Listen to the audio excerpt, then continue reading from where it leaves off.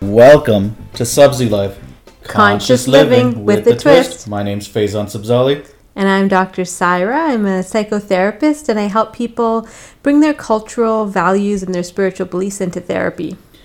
And I am a technology consultant focused on bringing humanity back into technology. And so today we're actually coming to you from a physical couch. We're on the couch. Faizan's in a blankie. I was trying to relax, and he's trying to untangle some mic wires, but I just said, let's use this mic, but he just was insisting. So now he's a wires guy. He has an entire box of wires. And then another box of cords. Those are different things, apparently. Oh, my goodness. So I guess you're complaining about me today? No. Kind of. I always am a little bit. So what are we talking about, Sarah? So today we wanted to talk about kind of making the most of what you've got. Through this COVID-19 thing and through some of the conversations that have been happening around racism and the Black Lives Matter movement, we've been thinking a lot about what is important to us and what we're willing to put up with and what we're not willing to put up with, and also what we're willing to give so that we can have the life that we want. And so one of the things that we did just before we started this podcast, is we did phase 1 of a 3-phase project, which is basically reconfiguring our living room so that there's less kids crap in it. So phase 1 is done. The play kitchen and the art studio have been relegated to a bedroom. That's phase 1. Phase 2 is that the gaming station has to be put somewhere. And then phase 3 is that we're going to create a little library reading corner for ourselves. Yeah. I think one of the things we were talking about was actually having a space to reflect. Mm-hmm. And part of that space is, of course, the mental space. Having the capacity to and taking time to reflect daily, but also creating a physical space. And creating a physical space could be, of course, what we're doing is creating this library, mm-hmm. quote unquote library, to sit and reflect rather than just numb out at the end of the night, especially with TV, right? Because we were talking about how houses are set up. We've been kind of dream shopping, looking at all these houses, and one of the things that I notice in the living rooms is that the focal point is always the television. It's usually above a fireplace, and it's what the whole room kind of centers around. Can you watch TV? And I mean, we don't have a very big house, so we don't have lots of different, we don't have a great room and a bonus room and a living room and a family room. And I don't know what the difference is between those 4, but we're learning slowly. And so we have one space, one kind of relaxing space in the house. And even for us, the TV is now the focus because we moved it into a different spot. And so now it's the focus. And so we were trying to figure out, how our environment tells a story about what we value, right? And if it's all about the TV, well, then what we're saying is that's our value. And I mean, don't get me wrong, I love my Netflix, all right? And the kids love their Nintendo Switch, and their Faizan loves his Madden and his little comedy shows that he watches. So it's not that TV's a bad thing, but if that's all we're doing when we're not working, if we're either working or watching TV, there's got to be more options than that. And if we don't have a physical space for that, we don't make time for it. Right. And the physical space, of course, doesn't have to be a room, something that gets built, like what we're trying to do. But even just a little corner, a chair, one chair, or one little blankie area or something. But like you were saying, Faiz, it's also the headspace, right? Yeah. Having the mental space. And I think that's one thing that COVID-19 has given us is space, to slow down, to think, to be, and not have to be engaged all the time. I remember just a few months ago, if I was in the house for more than a day or two consecutively, I would be like, oh my gosh, I've been in the house so long. Can we go do something? And now we're in the house every single day for hours and hours and hours. I mean, we go outside, of course, but, we're not going and doing things and it's okay. It's given us space, mental space. Right. And so based on that conversation, I mean, based on some of the reflections we've been doing and doing the work around the house, the idea of understanding what we have. Yeah, just making the most of what we have, right? I think it's really easy, and I think it's human nature to look around and say, oh, but why do they have that and we can't have that? Or, I was talking about the dream shopping. We're looking at these, $1 million houses and saying, or 1.6 million or whatever, and 4 million, that one we saw. And it's so, it's so easy to compare and look up at other people's lives, but it's so important to just look at our own life and say, wow, what do we have and how can we make the most of what we have, and not always need to be doing and hustling and trying and pushing so that we can have more house, for example. Right. And I don't want to start sounding like our parents saying we totally sound like our parents. saying that. We will all turn into our parents. Isn't that what they say? Yes. I guess that's scary for both of us. So I love you, Mom. No, I think it's an interesting concept of understanding our privilege, right? Mm-hmm. What we have compared to others, mm-hmm. right? So there's this. I mean, of course, like our parents used to say, "Hey, there's always somebody worse off than you," right? And it's true, of course, right? But it's actually truly understanding the privilege that we have, and part of it is with what the world is going through in terms of the injustices mm-hmm. actually coming to the forefront into people's faces, and now people have to deal with it however they deal with it. What we've done is kind of looked at that, started reflecting on all the privileges that we've had, mm-hmm.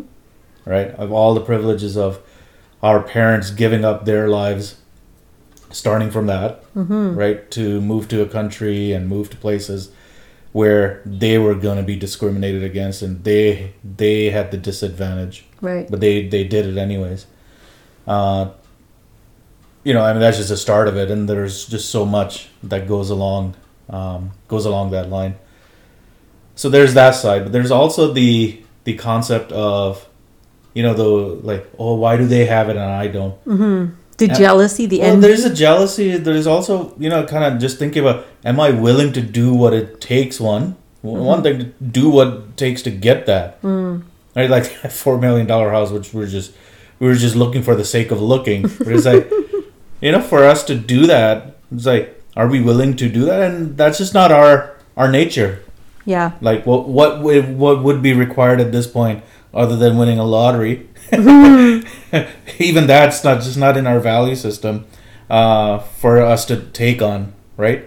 And that's not to judge somebody else to say, okay, they take it on, but it's, hey, good for them. That's their role. They did it. They worked hard for whatever they wanted. We're working hard for this.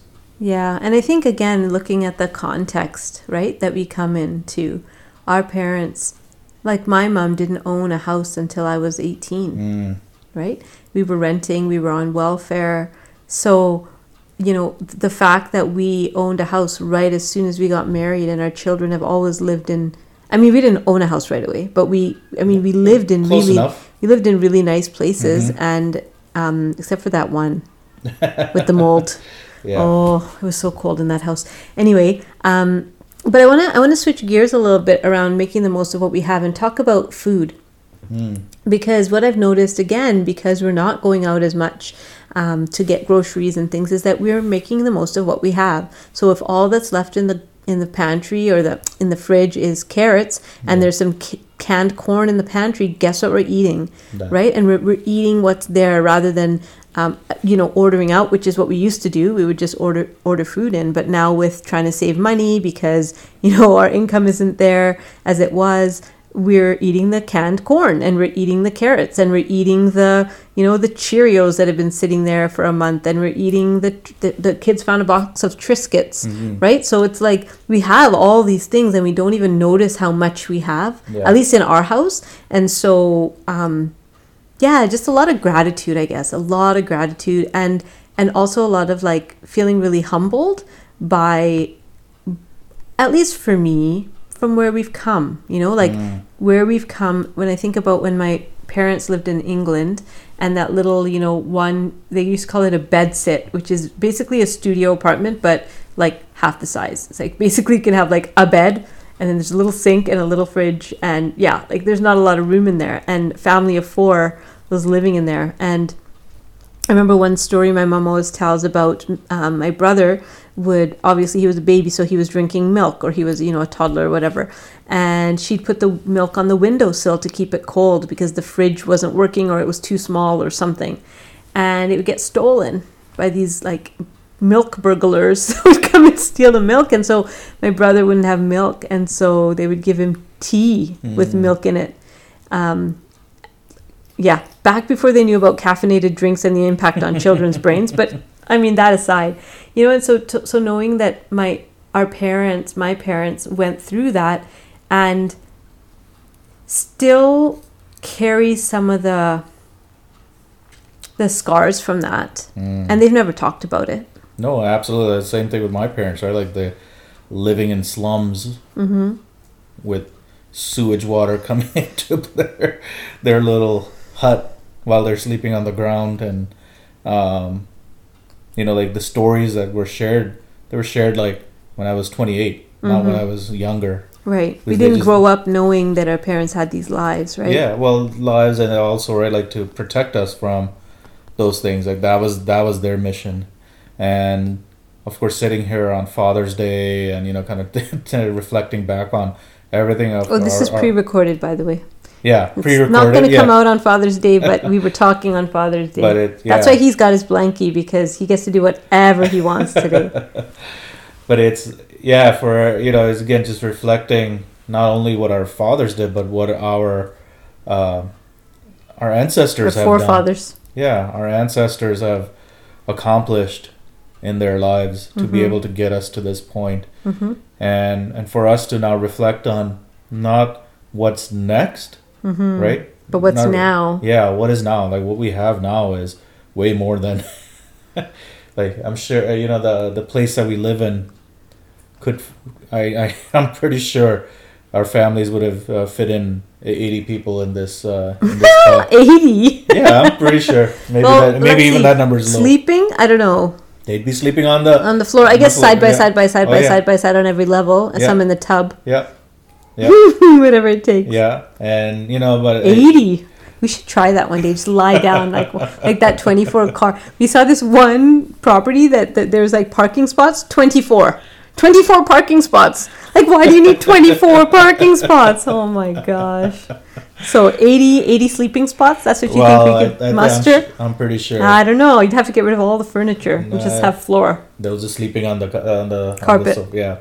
But anyways, I think putting our little our thought process aside, was like it's just this, again, having what we have and just reflecting on that and making the most of it, absolutely, and being grateful for what we have, and progress will happen. And I think sometimes progress feels like loss as well, but there is progress happening. And I think the other piece of it is there are times when you just need to complain and just need to feel like, why is this happening, and it's so frustrating, and like that happens to all of us, absolutely. And I mean, we do that all the time. But the thing is not to get stuck there, right? And when you've had the vent or you've let it out, to then come back and say, wait a minute, but what do I have?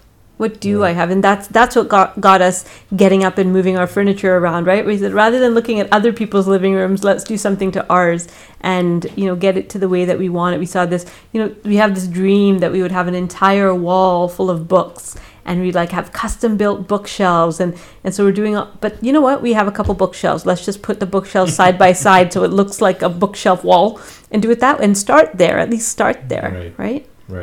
Yeah. I think, we can leave our listeners with something, because we're getting close to our time, is take time to reflect on what it is that you want, but then line it up with what you already have. Right. And I think for most of us, we'll get to the point where we have more than we actually think. And then from that, like, you know, the canned corn, man. There's canned corn, but it's like, you know, it's understanding our starting point, right? Like, because sometimes I need to reach a goal, and we feel like we are somewhere where we're actually at a different point in place, right? Like, so our starting place is something different than what we actually think it is. So you think you're further behind than you are? Yeah, absolutely, right? Like, oh, you know, we're so far, and we just ran our numbers, and in the last, you know, however many years, we've been able to actually get to a place where we're like, oh, wow, we actually have this this amount saved for kids' education, for whatever purposes, and we're like, wow, okay, we actually have been making progress. And that's progress. more than our parents had. Oh yeah, way more than, right? Way more than any both of our parents had. And so I think just understanding, like, taking time to reflect on where you are, appreciating where you are, and who got you there, and who got us here, is shout out mom. Yeah, shout out to all our parents, right, and our ancestors. My mom and dad and your mom worked hard, right? Like, it's just getting us to this place, and then understanding where we are starting from to be able to now say, oh yeah, I'm not that far from this goal, right? And to see, like, okay, so one last thought. I asked Faison this earlier today, like, what's our why? Like, what are we trying to do this for?